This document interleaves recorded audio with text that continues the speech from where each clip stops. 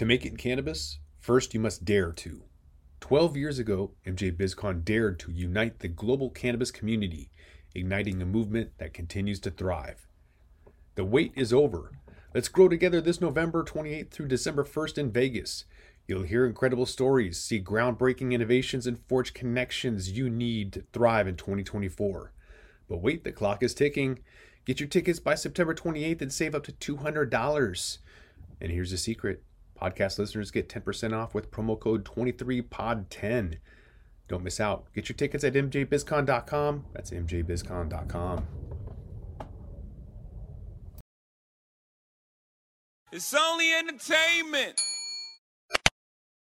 Welcome back to The Talking Hedge. I'm Josh Kincaid, capital markets analyst and host of your Cannabis Business Podcast. Today, we're going to be talking to Scott Jennings. He is the founder and CEO of Pantry Food Co. Scott, thanks for being with us at The Talking Hedge. Hey, Josh. Great to be here, man. Appreciate it. So we both just got back from Vegas. We were at Weed Week.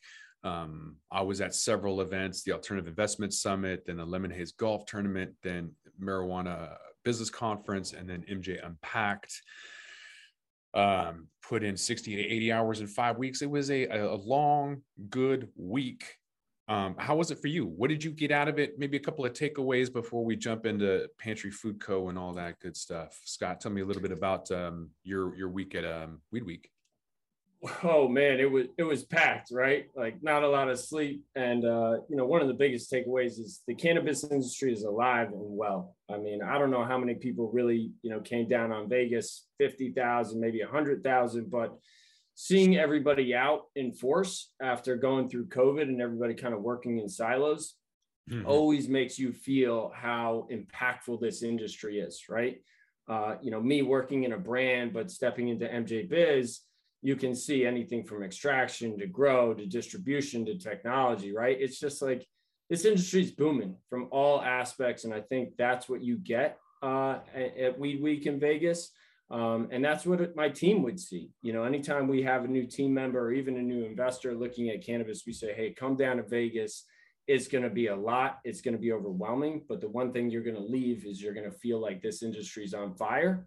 So that was my biggest takeaway. Plus, we had a lot of great meetings, right? It's really one of the central spots where all the East Coast operators come out, the West Coast businesses come out, investors from the Midwest are there. So any meetings you want to have, everybody's there, but everybody's fighting for attention, trying to get 10, 15 minutes, 30 minutes with the right partners to piece this industry together to build a holistic industry, because right now it's so fragmented, right? And we're all just trying to connect the dots. So those were some of my big takeaways. Nice. Yeah. I was down there. I met with quite a few people, and I thought I was prepared. I had my chapstick and my sunglasses, but my CBG powder fell over in my pocket. So I just had shoulder surgery, and it was kind of a painful a week. I got through a lot. I did a lot. But I couldn't really go out and grab, I was busy, so I couldn't go grab some RSO, plus that would kind of put me out. I wish that there would have been other alternatives, because every time I go into a store, it's, something that's really sweet, like a lot of sugar, or there's gluten or dairy. I'm looking at this billboard outside my room right here, and I see, stop by this gas station and fill up for you and your car. Funny thing is, when I go in there, the only thing that's in there is inflammatory stuff: wheat, sugar, dairy, alcohol. And I can't do any of that. I'm a broken individual. I've worked this meat suit really hard, and I've broken myself. So trying to get through I almost said tournament, Freudian slip. When I try to get through MJ BizCon, it is like a tournament. I mean, you got to it's a freaking marathon. But how do you do it holistically without adding extra bad stuff to you? A lot of people are drinking at night, and so without CBG, I didn't really have anything. So let's transition into Pantry Food Co., because I'm really excited about that and what you're doing. Because when I was at the marijuana show season 3 in New Mexico, there was an individual there, an ex-football player, and he was going with the paleo, vegan, dairy-free, gluten-free, edible option, which I missed from the medical days in Seattle in 2016. they all had to go away because there wasn't enough room for it. There wasn't enough margins or profits or whatever. So I'm kind of struggling now, trying to get back on the train with the good cannabinoids. Tell me a little bit about Pantry Food Co., why you decided to go down that path. That I'm excited for you. What made you decide to do that? And then I just dive in. Tell me a little bit about Pantry Food Co. Yeah, absolutely. And I'll even bridge with you just talking about the tournament first, because it is a tournament. It is it's the playoffs, right? And you need to have your best energy. And I kind of had a similar situation, Josh, when I got down there. I wasn't going to be without my pantry edibles, which are my daily go-to, right? And so was able to get a vape pen early on. And I don't really like to smoke at much anymore, right? I've tried to minimize that consumption behavior. But interesting enough, that vape pen broke. I was given it was broken.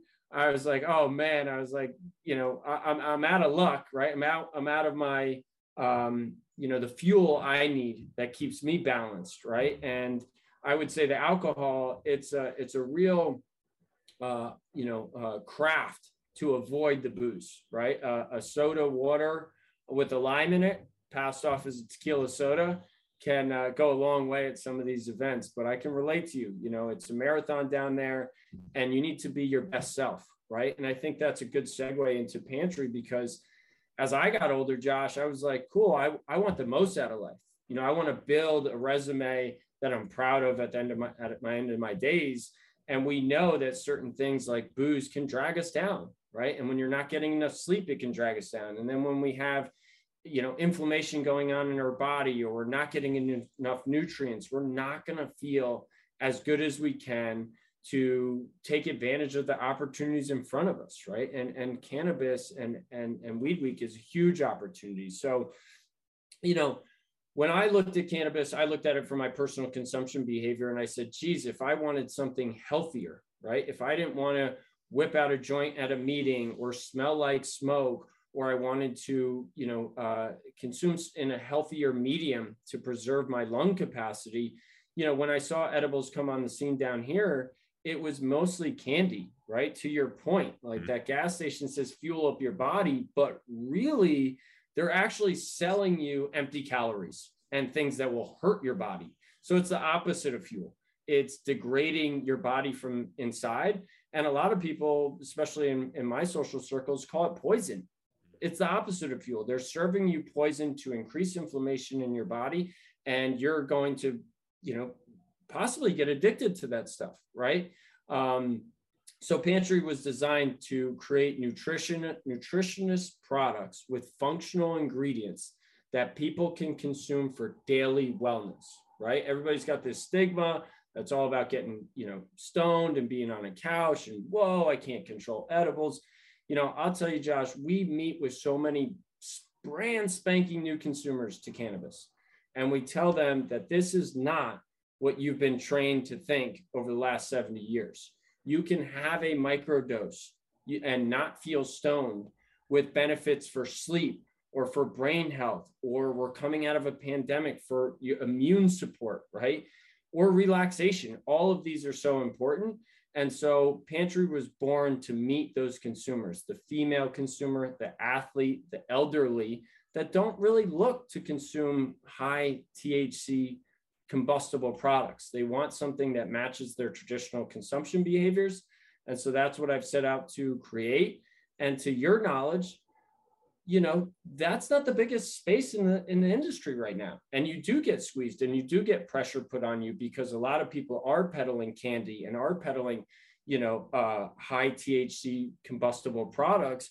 And I'm a small segment over here saying, hello, don't forget about all the consumers that, followed a journey that's considered know better, do better, and they're looking for healthier alternatives. That's a growing segment in the market, and that's a strong loyalty segment. So Pantry's leaning into that, and we're seeing that with our customers, but, we're early. And so we continue to carve out our space, but, we're going where the puck is, not where the puck, currently, where the puck's going, not where it is.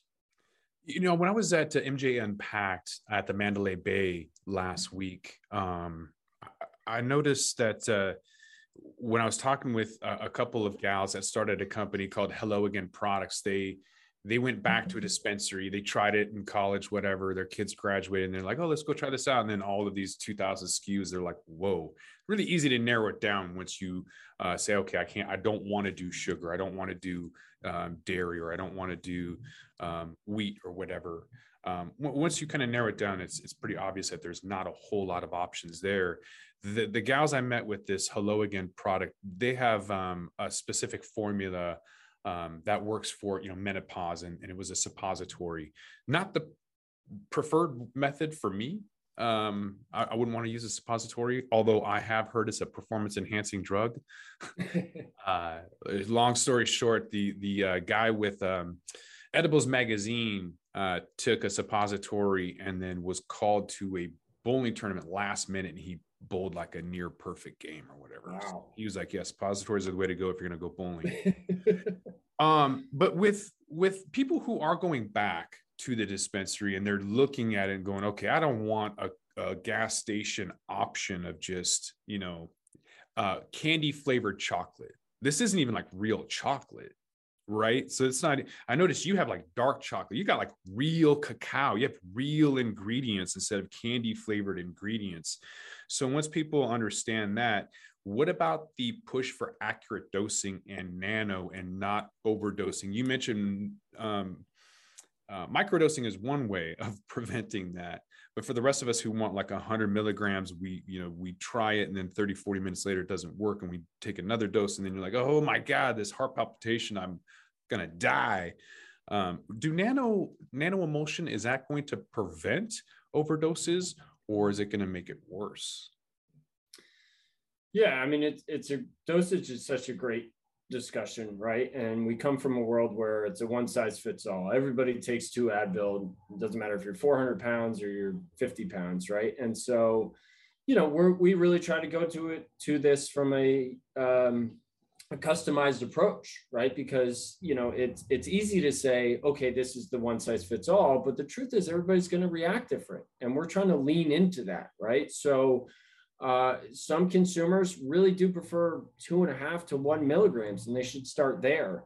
Heavier consumers may need that 100 to 200 milligrams, but no matter if you're in nano or microdosing, you have to wait the accurate time. Where nano comes in, which is usually a faster onset, you'll be able to tell more specifically, okay, it's been 15 minutes. This is where I'm at. Do I need another dose or not? When you take a microdose that's not, fast onset, you may wait 45 to an hour and say, okay, is this where I need to be? Regardless, I think not even just in cannabis, we need to become more in tune with our body. I mean, how many of us are halfway through a sub and we're probably full, and then people continue to eat the rest of it, right? So it's like slowing down, it's coming more in tune with your body.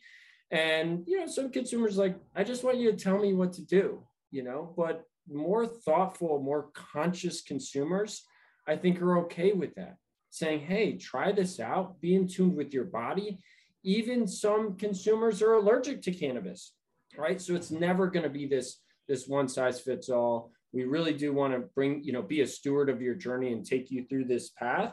And we learn. So every time a consumer says, hey, that did work for me or that didn't, you start to pair those anecdotal evidence together and you start to form, a generalization of what may be appropriate starting place and how to up your dose or when you're good. However, it's still going to be an individual approach for Pantry, at least, because we want everybody to feel that attention and find the right level for them, because too little, you're kind of upset, you didn't get the sleep or you're not relaxed to the way you want. And too much, you're on the other end saying, oh, this is a little overwhelming. I may get a little bit of anxiety. And so finding that right level for you is all part of the goal for us. Yeah, like you mentioned, there's a lot of people who need to find the right fit, because when I smoke, sometimes I find that my nose clogs up. I think that's a natural way for the body to be like, okay, we don't want to inhale this, whatever you're doing, stop. Cannabinoid hyperemesis syndrome is when people will vomit from it. Their bodies are just probably, their endocannabinoid systems may be so dry that when you introduce cannabinoids, it's too much for them. And so they find that hot showers kind of fix that. But with a lot of the empty calories in people's diets, it might just be dehydration.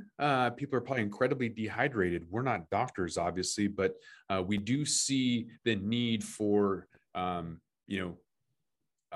treating your temple better. Most people don't treat their body like a temple at all. They treat it like a garbage disposal. And so they do need to be told what to do. To that point, just to jump in there, just like your nose closes up, a lot of people don't think of the vehicle your cannabinoids are being carried in. So when you have a artificially flavored and artificial colored and highly processed ingredient as your carrier for your cannabinoids, well, when it gets into your body is like trying to defend against it, right? It's like, holy cow, like there might be something good in there, but it's masked in all this garbage, right? And that's really interesting to contemplate and to explore and be curious about. So as our chief medical officer will say over and over, you want to eat whole foods, right? So we're focused on whole food ingredients, pairing those cannabinoids with those whole foods. So when it goes into your body's not looking at this as something it doesn't want to absorb. Quite the opposite. It's kind of opening up and saying, wow, that rich dark chocolate antioxidants, I want that. And then there's some cannabinoids in there too. And I think that's just part of us learning what the body wants and what it doesn't, and the receptive nature to what we're putting it in. A lot of people say, well, every body is different. And I want to say, like, we all have the same number of digits and organs. And I don't think an inflammatory situation is different than one person than the other. It's just that some people have a better tolerance, I would say. But why would you even want to put an inflammatory product in your body? So when you're talking about whole foods, what you mean is like a whole, like Thanksgiving, a whole thing of meat, a whole thing of vegetables, not processed. Basically, if you have to open a box, it's probably processed food. So if people don't understand that, it's actually quite simple. For me personally, I always advise people to try and get rid of carbs. That means sugar as well. That means pasta. If you really like pasta, use some zucchinis and make noodles with it. That's the easiest transition. After about 30 days of doing that, try to remove dairy, obviously remove alcohol. And so once you remove wheat, dairy, sugar, alcohol, your body is going to love the fats that you craved yourself. This isn't the 80s, people. Just don't starve yourself with salt and fat anymore. Like just take it. Just take it. It's good for you, and your body will melt the fat off. The sugar during the pandemic, I gained 20 pounds. My wife loves sweets, and I have no willpower. I mean, that's my thing. I'm a crack addict when it comes to sugar. I know that I can't have it. Out of sight, out of mind is the best thing for me. So for other people, when I've seen that alcohol and the sugar during the pandemic increase their waistlines, it's not easy. It is. You said they could be addictive. I'm saying they're definitely addictive. No. This is engineered to be addictive. It really is, right? And people don't think about that enough. And something we've been kicking around a lot is that natural flavors ingredient that's on everything, right? And you start to realize that natural flavors is this hidden ingredient that's really supposed to help a brand, protect their proprietary formulation in the ingredients, right? But within that, it could be sugar, right? It could be an addictive chemical that was cooked up in a lab. We don't really know, right? But if you go back to a layman's test, I can't have one chip. It's kind of like what you say about sugar. It's so hard to just have a little bit because your mouth is exploding, saying, I want more, I want more, I want more. And I think that, I'm the same way, out of sight, out of mind, because if it's around and you say just one, then you're really messing with chemicals and really what's going on with your taste buds and that chemical reaction to really needing more that's overpowering your willpower to say, you know what, I'm good. And, the thing is, Josh, I think we're seeing this transition is happening. I think we all wanted to see it sooner. But, from McDonald's adding a salad to the menu to large CPG companies adding these vegan paleo brands, they're acquiring them. Consumers are following this journey, know better, do better. And I don't think that's going to, be the toothpaste that goes back in the tube, right? I'm going to raise my kids to know better about what they put in their body. I already know you are. And I think that the more that we educate society around us, people are going to start speaking up for their health more because, let's be honest, also having to rely on the healthcare system, while it may be great and, challenging in the same degree, I think being in control of your own health so that you can live your life in the freedom with quality health instead of relying on pills or pharmaceuticals or our healthcare system is the ultimate empowerment in life. Yeah. Well, I found cannabis, not like a lot of other people. I was running away from big pharma. I found out at an early age that it was just duct tape, and I wanted somebody to kind of peel the layers back and find out what the problems were rather than taking ibuprofen. Like my buddy who ended up taking 12 a day and died of multiple sclerosis, which I think is from clogging the CB1, CB2 receptor cells, and the body can't breathe right, creating an autoimmune disease. And he ended up dying as a result of that. But I know that kids can also rebel. If you tell kids like, oh, you just want to do whole foods, they'll rebel. But there's good indicators now with technology utilizing like the Food Babe on Instagram, who will show you what all of these natural flavors really are. Like the red dye in Gatorade is the same ingredient in a fire hydrant. Like, let's get real. MSG, people don't understand, is that thing that's super hyper tasting. They pulled that out of Chinese food, but not like other food, which is really weird. My dogs, I don't feed them real food because it's so hyper tasting. They will go crazy. Like when I see these kids that are fed cereals with glyphosate and sugar and everything else in there, and then you wonder why they're going crazy and have ADHD. Like, I'm not wondering. I know exactly why they're going crazy. And then the parents get mad at these kids like, yo, that's your fault. You need to be the one who's reprimanded. So we get it. It's consumer friendly. We're at that point, but is it investor friendly? Kind of want to transition a little bit, because I've seen companies come and go that make the world of sense to me. And we've just been harping on all of the benefits to your products at Pantry Food Co. But in the end, will it actually make sense?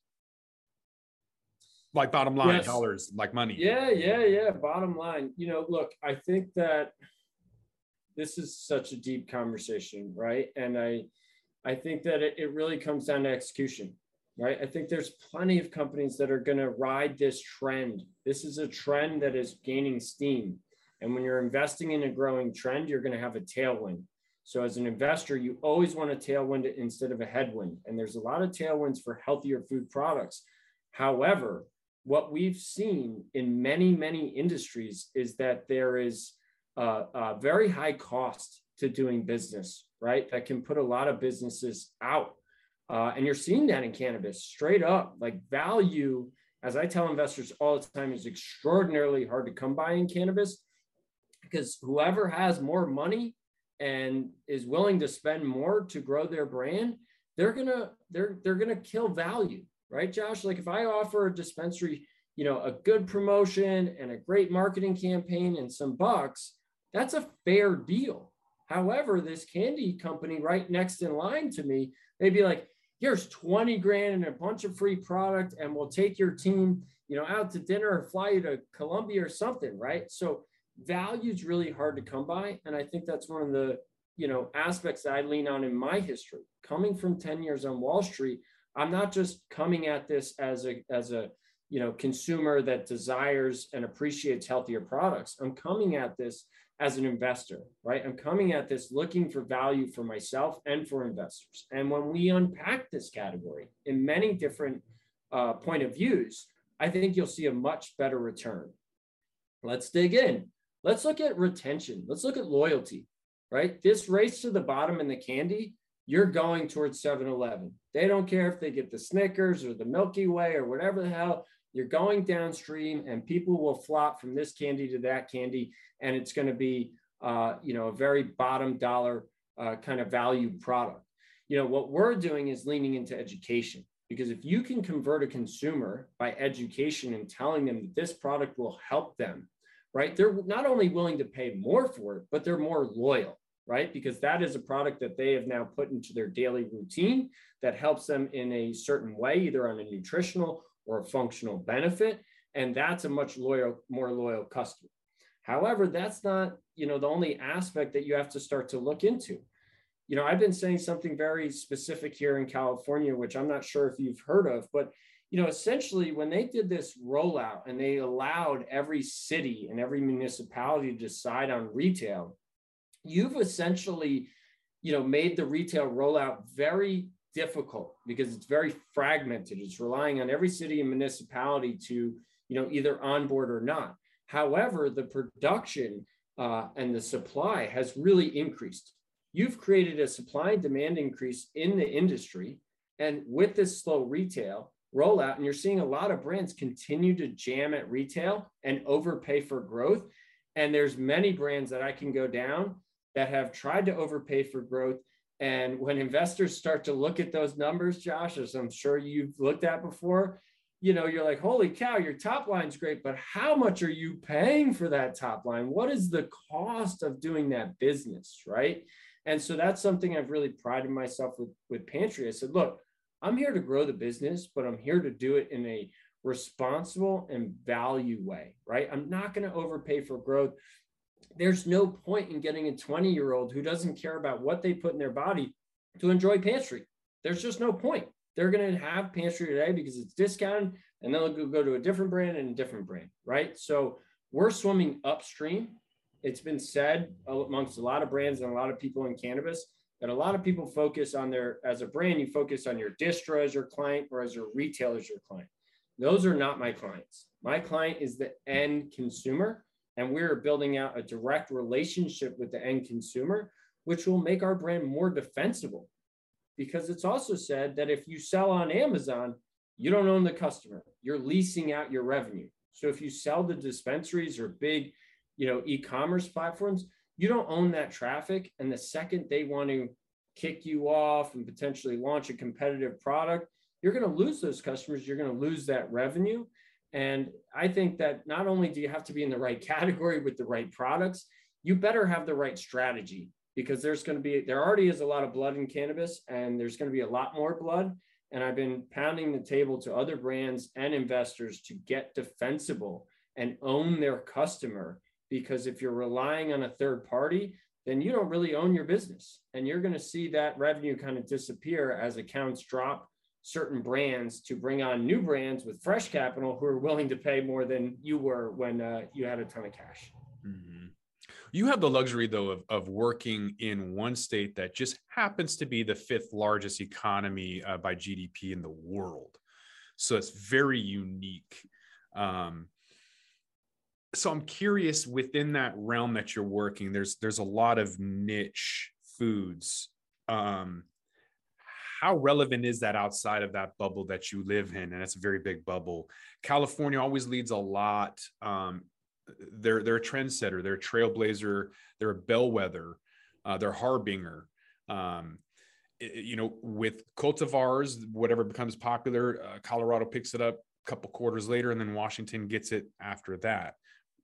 Automotive regulations, same thing. California leads in a lot of ways, but with their niche food, when I was in Vegas, I couldn't find anything gluten-free, nothing gluten-free. So, and it's right there. Like, it's so close. It's like a 4-hour drive from Cali. So how realistic is it to assume that you can scale outside of California when it seems to be niche? Yeah, I think it's perspective, right? I think what we think is niche is not necessarily niche anymore, right? I think that you're not the only one looking for gluten-free products while in Vegas. I know me in certain meetings, we actively sought out healthier restaurants or smoothie bars, right? Because we didn't want to fuel our body with shit while we were there. However, I think you have to take a step back. And I think it just all comes down to economics, right? Like, we can win in Vegas, but at what cost, right? And currently, Vegas has a lot of overlap with California. So sure, you may get a lot of interested parties down there, but a lot of mindsets change when they're in Vegas. A lot of people are there for the party. They're not there for the health aspect. I would say, I'm originally from New York. So I would say in New York, there's a massive healthy scene. People work aggressive hours. They've got families. And people in New York care more than ever about, their health and taking care of themselves and what they're, feeding kids. I think this is a growing trend in families across America and across the globe, Vegas is definitely a beast of its own because of its nightlife and everything that kind of circulates around that. So Vegas isn't top of the list for pantry, but anywhere you see a lot of households, and look, we talked to people that lived in Vegas. Now they may not be the ones overpaying at the dispensary or paying top dollar at the hotels, so they may not be the core target customer. But speaking to a couple families that live in Vegas, they don't act like the party goers that go to Vegas. They act like families. They act like, people that are growing older, that are taking better care of their bodies and their families. And I know that if we can speak to any family that's on that journey anywhere in America, we'll relate to them as they look to put better things in their body. And you brought it up, and I know this to be true too. Alcohol is damn near everywhere. And there's a lot of people that went to Vegas that said, God, we wish we could just have some healthy edibles or maybe have a joint together and get away from all this booze. But, Vegas is fighting it tooth and nail. Those casinos really don't want cannabis inside the hotels right now. And so that's a little bit of a tough space, but I don't think it's niche. I think it's families across America that are knowing better, that are doing better.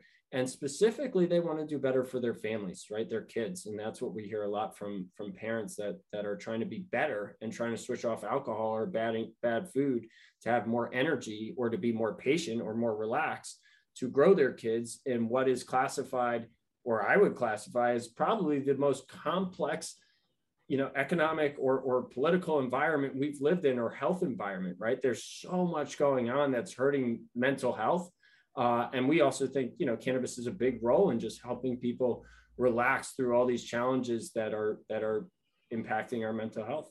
Mm-hmm. I did think it was funny when I was at David Tran's Zodiac party. I asked for soda water and or club soda. I guess I said club soda, and he goes, "No, we don't have club soda." And he shows me a bottle of soda water, and I was like, "Yeah, that's fine. I'll take that." Yeah. So you still kind of have to explain it, I guess, in a town that doesn't do anything but drink, alcohol. But there's a growing demand of this, Josh. I bet if you threw an event that was like no booze, right, and it had a different spin on it, I think you'd get a great showing out of Vegas. There's a lot of people that are whispering, that are either they're whispering. Not a lot of people are vocal about, no, I don't really drink, but the smarter people in the room, you'll see them not drinking or having that soda water, because people know, I mean, it's not only going to be detrimental to your energy and your meetings the next day, we're learning more and more about it just ripping up your gut health, right? So how many reasons do you need to understand that, hey, this is not probably the best way to be handling your health while you're in the playoffs?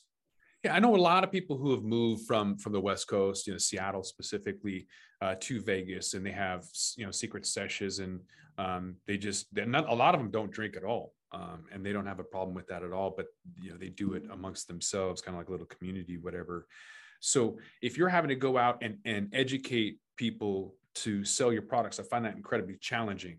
So how do you do that, and do brands matter? Isn't it still the highest THC at the lowest price point? So, yeah, I'll take the education process first. I think you really have to lean into your core demographic, right? And that's another thing that we learned. Trying to get a 20-year-old bud tender to educate consumers about healthy ingredients when they personally don't care is not the right channel, right? I've used an analogy saying you could bring the best Pappy Van Winkle to a wine sommelier and say, sell this, and they will not be, a very good salesperson for you. So you need to find your gluten-free, your vegans, your paleos, right? Your allergenic people, the people that have back pain or sleep issues or relaxation, right?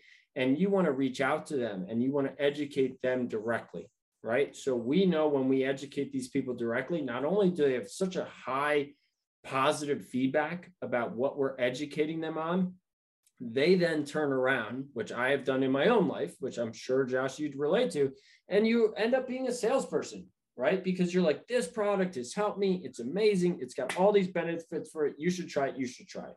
I've done that with yoga studios. I used to do it with RX Bar. I did it with gyms. And so that's one of the things we're going to continue to lean into.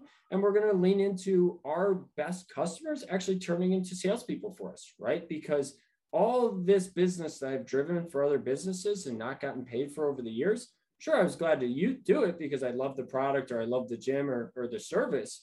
However, times are evolving. And one of the greatest entrepreneurs and somebody I definitely look up to is Elon Musk. And a guy with little marketing and little spend, and sure, he's got a big, following and a big platform. He does a referral business, right? So people get the car, if they really like it and they refer somebody else and they use your referral code, you get free supercharging, right? I think that's a great way to incentivize your strong followers to participate even more with the brand, right? So that's one of the big keys there on how we educate and how we convert. And then the loyalty around that conversion is very, very strong. On do brands matter? I think brands absolutely matter. But I would say, again, leaning more to capital markets, I see this question a lot on LinkedIn, like, do brands matter? Do brands matter?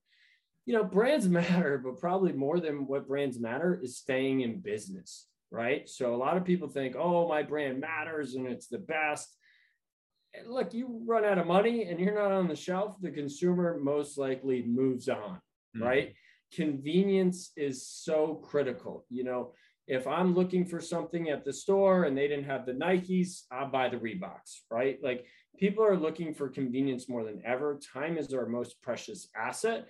And I think to build a brand, you need to be here for the long haul, right? It's not a get rich quick, let's build a brand and exit. We've seen many, not to be named, whether it be a big MSO or a brand, try to just say, hey, look, we built a brand. Look at all this hype, right? But it's built on stencils and hot air.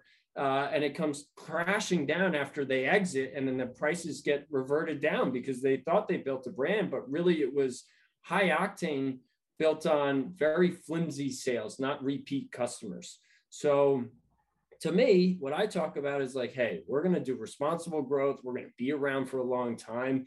If you know the story about Nike or maybe Pepsi, in their first years, they sold a couple dozen units, right? It's not about building a brand overnight. It's about building that connection with the customer over a long period of time, building that trust and that loyalty. And I think through those metrics, you're going to really build a brand. However, I always tell people we are in an environment that people want to get sales as fast as possible.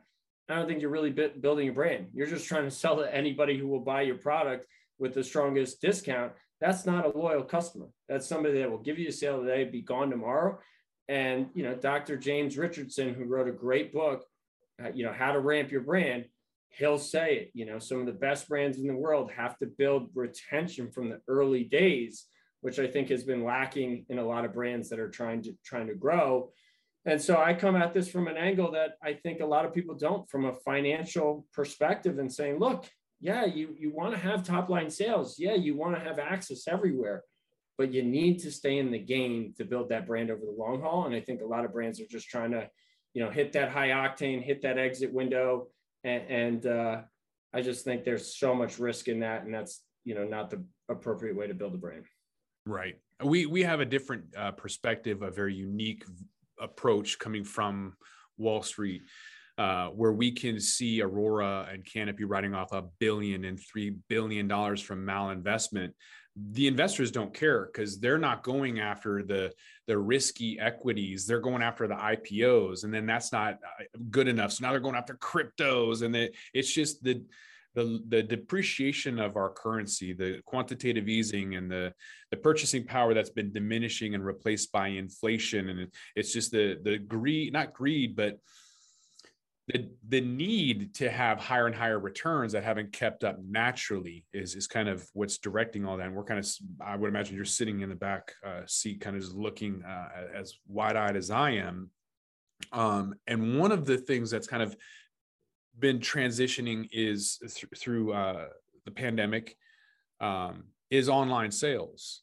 So that's been kind of having direct sales, and yet you have $25 million being traded for a license in Phoenix. So I'm curious to see from your financial Wall Street perspective, circumnavigating these massively expensive licenses seem like a phenomenal investment opportunity. It also seems like it's going to piss off a lot of people. What's your take? Damn, Josh, I feel like you're in my head. I mean, retail's been, when you're on Wall Street, look, retail's been struggling for years, right? It's no secret. And you're seeing huge money going to retail. And it's been quite baffling. And when you're in the environment, you're like, shit, am I the one that's wrong? Right? Like all this money going to retail and these big tickets definitely make you think that you're wrong, because the truth is on Wall Street, it's e-commerce that's kicking ass. It's those businesses that you really want to look at because they have such high growth.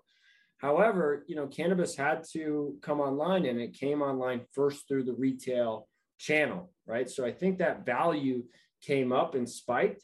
And I think that you're going to see that value diminish very, very quickly. And I don't say that with any kind of pleasure, because I know a lot of people in the retail business and I want them to continue to grow and succeed. I just, when I look through the consumer angle, here in California, everybody fought me about 5 years ago when I started getting groceries delivered. And they're like, I love going to Whole Foods, or I love going to the grocery store. I said, my ass, dude, like once you get it delivered and you have that convenience, I'd like to see you go back. And once people get time back, it's arguably very hard for them to go back. Nobody got a smartphone and went back to a BlackBerry, maybe a few, but not in a general majority, right? So, I've been working on something really important to launch a new marketplace in California. And I'm doing this because of, what's going on in retail, not only because I find it to be not the most attractive channel for consumers. Consumers appreciate the convenience of getting things delivered online, but also because there's an environment and an ethos around retail that retail is really the holy grail, right? I look at retail as the jumping off spot. Like you need to go retail, then you need to pounce into e-commerce as fast as possible, whether you're a brand or a retailer. However, a lot of people are heads down saying, oh, retail, we're just going to focus here.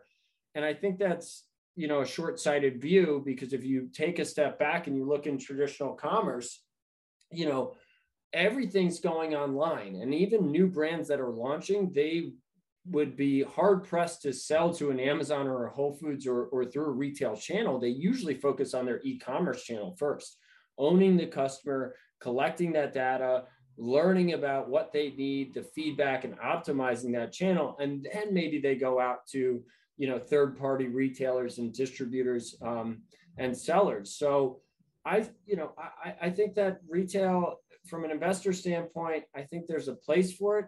I struggle with comps, these really expensive retails, like what's the comp for that?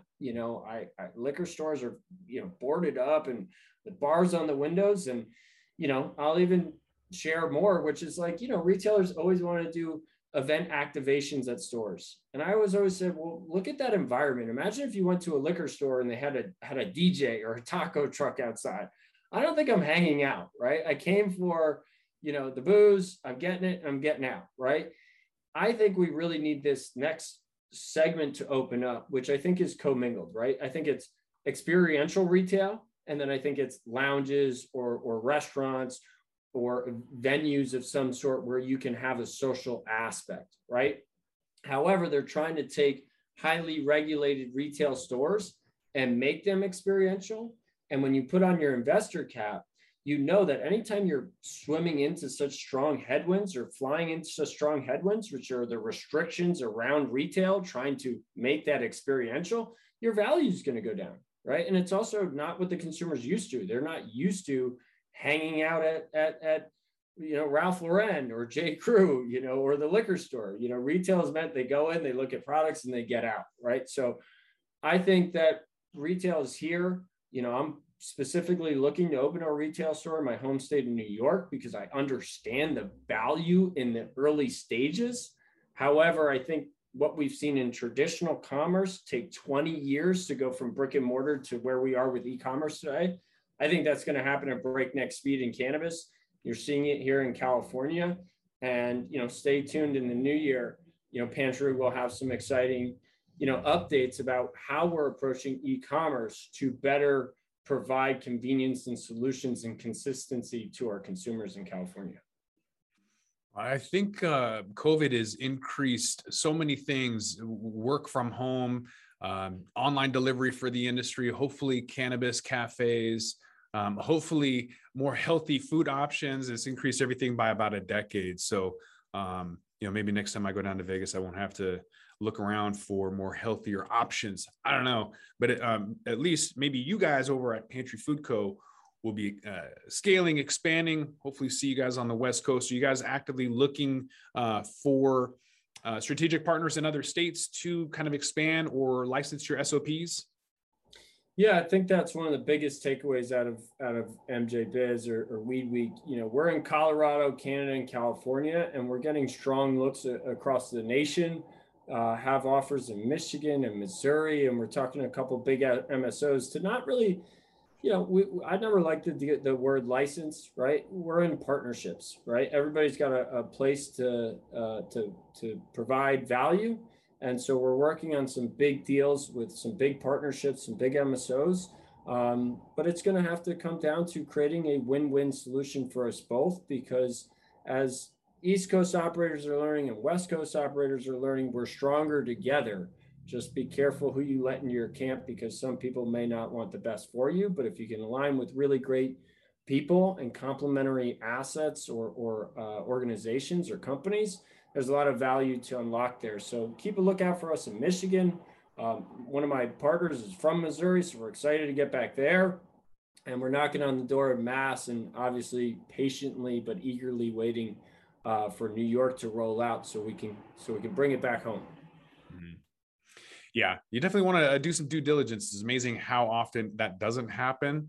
I've been writing a bill for cannabis cafes in Washington State for a while, and one of the things is to look at whoever's in the Senate or House to make sure that their voting record reflects their interest in your bill, because they will add themselves just to crash it. So I think that goes with any industry, though. It goes with any industry, and you're right. People say one thing and do another thing. So you got to be really cautious about that. And they said one thing that's sure in cannabis is that change is constant. Well, I'd say one thing that's certain as well is that lawyers are going to make a killing, because there's already a lot of lawsuits and there's more coming. And it just speaks to people rushing to a marriage before they get past those first couple dates. So date before you put the ring on. Yeah, I've seen people spend six figures thinking that a lawyer was a business development person and just having them write contracts that went nowhere. And I was thinking, man, I should have passed the law, the bar, because that would have been a lot easier than doing advising and consulting and business development. Just be a lawyer and then just take money and do nothing. It'd be great. You get the bill for an email. Yeah. All right, Scott, where can they find you at? Where are you at? Social media, website, all that good stuff. Yeah, go to our website, pantryfoodco.com. We put a lot of information up there. If you're a new consumer, we've got a dosage calculator that can take you through what appropriate dose might be for you. We've got a lot of information on our blog. We really pride on leading with education on our website, and you can navigate everything from there. If you need to reach out to me, I'm at scott@pantryfoodco.com. And Josh, man, appreciate you having me on. This great chat. Appreciate it, Scott. I'm Josh Kincaid. This is The Talking Hedge. Don't forget to like, share, and subscribe, or don't. And I'm out. With that, we're going to roll this one up. I'm Josh Kincaid. This is The Talking Hedge. Don't forget to like, share, and subscribe, or don't. And I'm out. Don't forget to smash that like button on your way out and check out these other videos that we've got.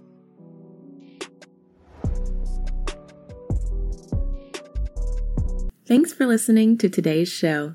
To check out more great cannabis podcasts, go to podconnects.com. Here's a preview of one of our other shows. Cannabis Health Radio is a podcast about stories from people around the world who have used cannabis to deal with serious ailments, many of them life-threatening.